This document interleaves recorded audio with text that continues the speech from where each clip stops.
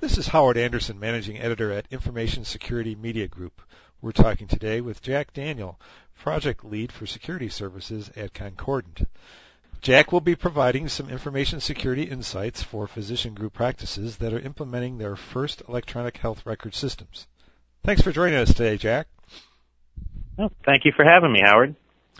Group practices across the country are preparing to implement EHRs and hoping to receive federal financial incentives under the HITECH Act to help pay some of the cost.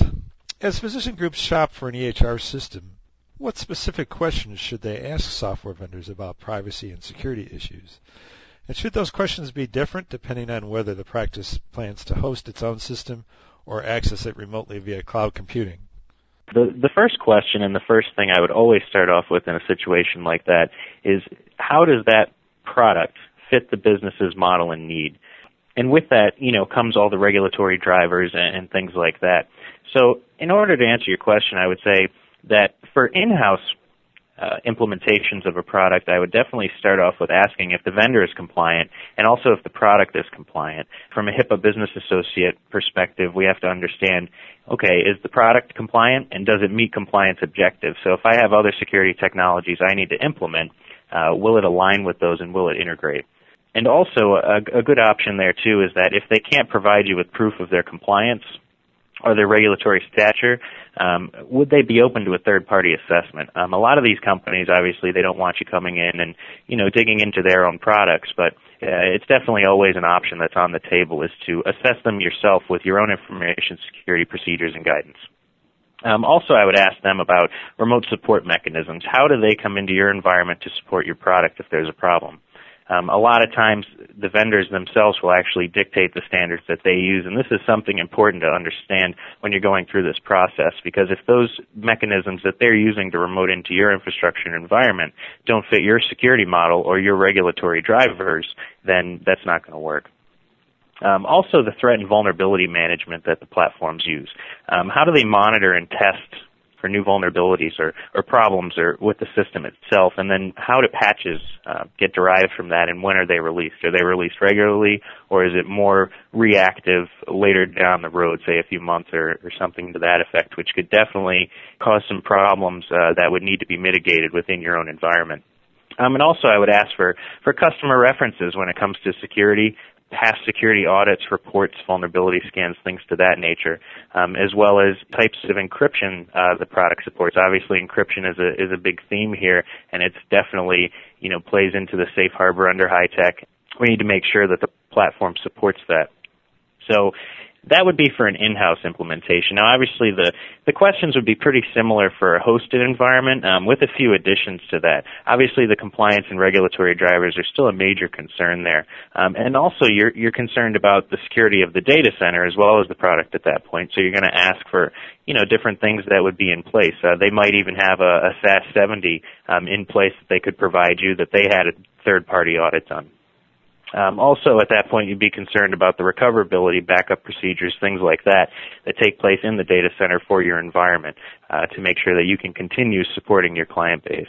A major concern with the hosted model as well, and we've seen this a lot, is to make sure that you have dedicated space in the hosted environment. A lot of times environments are shared, and obviously if environments are shared, that means information isn't necessarily siloed, and you're relying on maybe lower level access control mechanisms. So at that point, you would definitely want your own dedicated space, so the space could be controlled and secured adequately to meet your regulatory and security needs. Also, you'd want to see any audit or vulnerability scan reports that they've had done at the data center on their infrastructure as well as the product itself, specific to your environment. And if they can't provide you, any types of audit reports or past security assessments, things like that, at that point you're going to want to have a third-party assessment done on the product or conduct one yourself. And at that point you would be looking for a lot of general information security controls in place, how their coding practices work, network security, all the policies and procedures that surround that, their change management process, training, things to that nature. For those who aren't familiar with it, could you please briefly describe how encryption works, and then talk a bit about what the HITECH safe harbor for encrypted information means to group practices? Should all group practices implementing EHRs use encryption? Encryption is the process by which information is transformed using an algorithm. So we take plain text and then apply a cipher to it, which is the algorithm, which makes it unreadable to anybody without the key. So essentially you're making the information unusable to anybody that doesn't have the key to use that code. The algorithms themselves are very complex, and they wouldn't be able to be computed by a human, or in most cases by technology within a reasonable amount of time. Safe Harbor is a provision under the new healthcare legislation, HITECH and the ARA Act, that excludes organizations from having to notify patients, HHS, and the media if PHI data is breached or stolen. However, the provisions under this state that the information has to be rendered unusable, unreadable, indecipherable, at which point no notification would be necessary. So actually at that point, if a breach does occur, then there's no true disclosure of information, because if the information is unusable and indecipherable, then there's not really a breach that has taken place. And obviously HITECH provides a lot of guidance when it comes to Safe Harbor. So the encryption that you use has to be in accordance with the NIST Special Publication 800-111 if it's at rest, and FIPS 140-2 if it's in transit. And these guides are really meant to show you how to implement correctly, not necessarily dictate the exact encryption mechanisms and processes you're going to use, but more so make sure that the encryption is going to work for you, it's going to work for your business process. And you can really create, an ecosystem type of approach there. Because once you do that, this is something that's going to be in your infrastructure that you're going to have to support. And if it doesn't align with those things, then it's not going to work. That's really where the NIST guidance really helps, by laying out, scoping practices and project management practices around the implementation of encryption and what things to look for when you're shopping for products and things like that. And now the FIPS standards, the Federal Information Processing Standards, those are more granular and really telling you what you have to do in accordance with different rules and regulations for different points when you are shopping for products. In all of these scenarios, the key management of the system is really paramount. If data was breached and it did disappear or fall into the wrong hands, if the key was with it, then at that point, then you would have to report the breach and notify the proper authorities. So if it is breached, you must be able to prove that, the key was not compromised. Because if the key was compromised, then at that point you have to assume that the information was readable and decipherable at that point. And also the provisions under the Safe Harbor Act also discuss media destruction.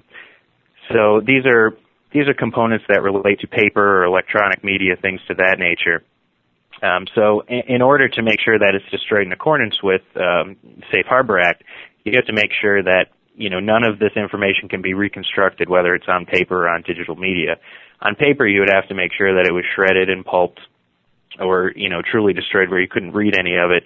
And on magnetic media, you would have to do that in accordance with NIST standards as well, by shredding or degaussing the magnetic media or by overwriting media multiple times.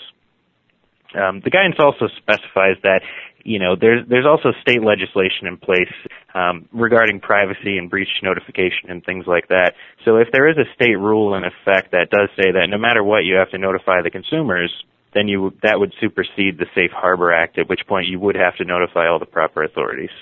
As far as implementing encryption, I think it's vital that all practices really do implement encryption. And more so than that, it's really necessary to limit the amount of data you store. The less you store, the less you have to worry about securing. So only store exactly what fields and what information is absolutely necessary. Encryption, however, is definitely something that all practices should use and implement, and really come up with a strategy that works for them, that aligns with their business model.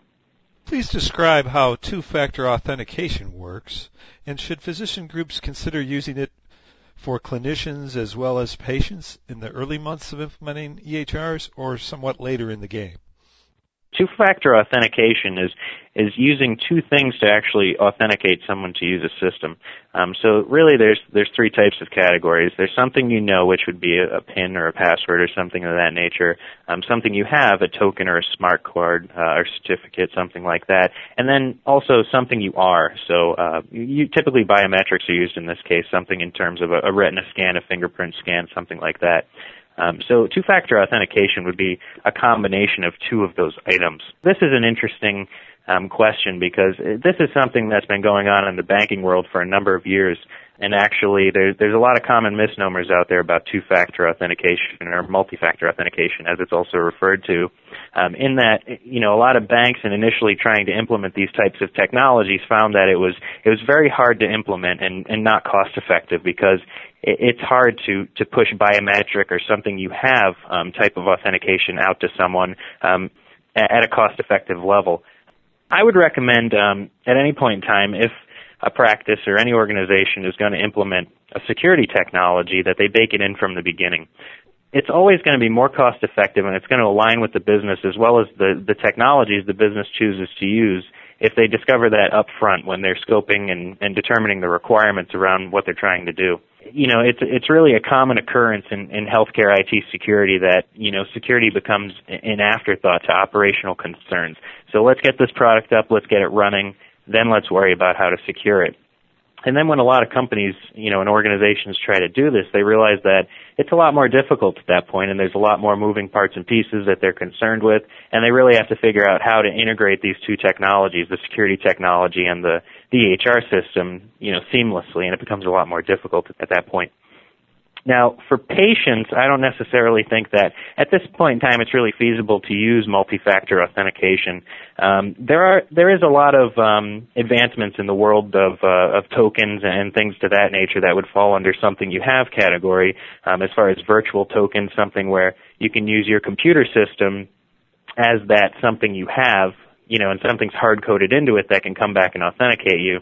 However, at this point, the support cost of something like that and the cost of ownership in general would be far too high for a practice to support. As far as for clinicians, I think it's absolutely necessary if clinicians need to access this information remotely from home or from another office, that they use two-factor authentication.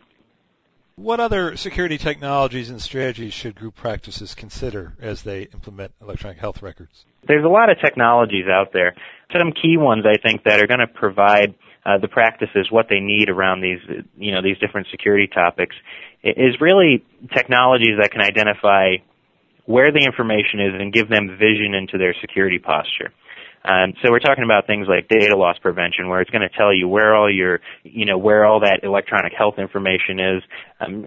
Typically practices like to think that it's all in their EHR system or it's all in a specific place, but sometimes information, ends up on a file share somewhere or, a USB key or a desktop in a spreadsheet or something to that nature. And it's very important to understand where that information is. If you don't understand where it is or how it's used, then you're not going to be able to truly secure it. Also technologies like vulnerability and threat management. So knowing what your perimeter looks like. If this type of system, this EHR system, is available from the internet or from the public-facing world, then it's going to be critical to understand what that perimeter looks like in terms of vulnerabilities and what types of threats are actually out there that could harm that system. And key here, as in most technologies and security implementations, is going to be security information and event management. So the goal here is to log practically all pertinent events that would take place at the perimeter in the product. So who's accessing information, what they're doing with the information, who's amending information, when these things take place, what administrators are doing on the system. This can really provide different types of controls in a lot of different scenarios. So internally it can be preventative, so people would think twice about, trying to take information or things like that. And obviously it's a detective measure, if there was a problem or information missing. And it's going to be critical when, if a breach does take place, that it's there for that forensic purpose. So you can go back and figure out exactly what happened so you can prevent that from happening in the future, so it's corrective as well. As we spoke about encryption, there's something along the terms of encryption that a lot of practices and organizations in general don't think about, and that's the encryption of mobile devices. Encryption of mobile devices is absolutely critical when you're talking about cell phones, PDAs, netbooks, things like that.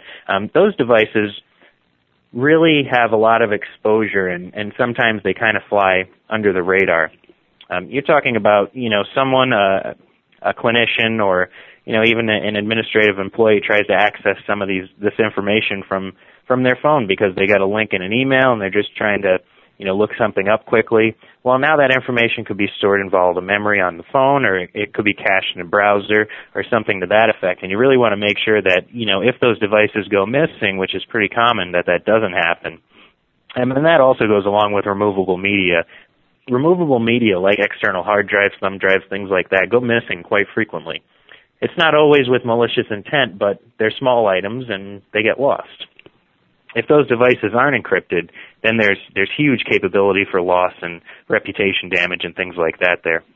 As far as strategies, so I think governance is absolutely important in all organizations, but taking a top-down approach and really making sure that security has the highest buy-in in the organization, whether it be at a board level or a presidential level or something like that within the organization. Only then will, security be taken seriously and really be enforced from that top level, so there are ramifications if something does happen and the organization is opened up to risk. How often should a practice conduct a risk assessment, and how should it be conducted? There's two different risk assessments that should really occur at a practice level. And that's really, they should be providing some sort of in-house support to that, so doing an in-house life cycle or an ecosystem approach to risk assessments internally, as well as a third-party approach where you have an objective party come in and look at that. For an in-house level, and again, this is going to be determined upon the size of the practice. So a practice that has less technology and less data, obviously this process would be a lot quicker and happen less frequently. But in-house, I would say a minimum of once a year. So typically, what I would recommend is that organizations break up the tasks of their risk assessments quarterly or monthly, depending on what works best for the organization. So that way they're constantly looking at the security, the risks, and the threats that pose to the organization and really evolving that program. Also, you'd want to do it whenever major changes or upgrades occurred or adoptions of new technologies and services, things to that nature. I would definitely recommend having an annual review of all the security and controls that are in place from a third party. This really gives you an objective view and also a good view of people who have, done this for other organizations similar to your size and might have a different approach to looking at it than you would and would notice risks that maybe flew under the radar within the organization. Risk assessment should definitely be conducted in accordance with some sort of best practice framework that's adopted by the organization, whether it be the National Institute for Standards and Technology or Control Objectives for IT by ISACA. I really think it's important that organizations adopt a security framework that they can live by almost. These frameworks provide full spectrum of security controls and risks that apply to the organization. So once you have this comprehensive framework in front of you, it's a lot easier to map to what you have in your environment and truly understand the risks that exist. This process should always start with identifying business requirements, processes, and goals. Again, it's absolutely critical to always start with the business side and really understand what the need is and how those technologies align. So from the business side, what we should do is really sit down and initially scope out what the requirement is. So what are the requirements of the business? How does the business operate? And then what are the processes that support that? So how is information gathered at that point? Where you're looking at how that information is entered or collected into a system, then how that information is stored in that system, and then how that information is exchanged with other organizations or within that system. So at that point, you have the collection, the transport, and the storage of the information, and all the controls that apply there. So you really want to create this type of ecosystem where you're looking at all these different parts and pieces. So the business processes for how they collect this data and the controls that would apply around that, as well as where that information is stored once it's collected and the controls that exist around that and the business processes for maintaining that system. And then, lastly, the exchange and transport of that information and the controls that rely around that as well and the processes for maintaining it. Now, once all of that is aligned with the business, now you can start creating an actionable plan and see if those recommendations fit with the business or those ideas or goals or even those technologies you want to implement really align with how the business is planning to use technology. And then at that point, you will really have quantified gaps or weaknesses, and you can recommend or implement the correct and appropriate technologies. Well, thanks, Jack. We've been talking today with Jack Daniel of Concordant. This is Howard Anderson of Information Security Media Group. Thanks for listening.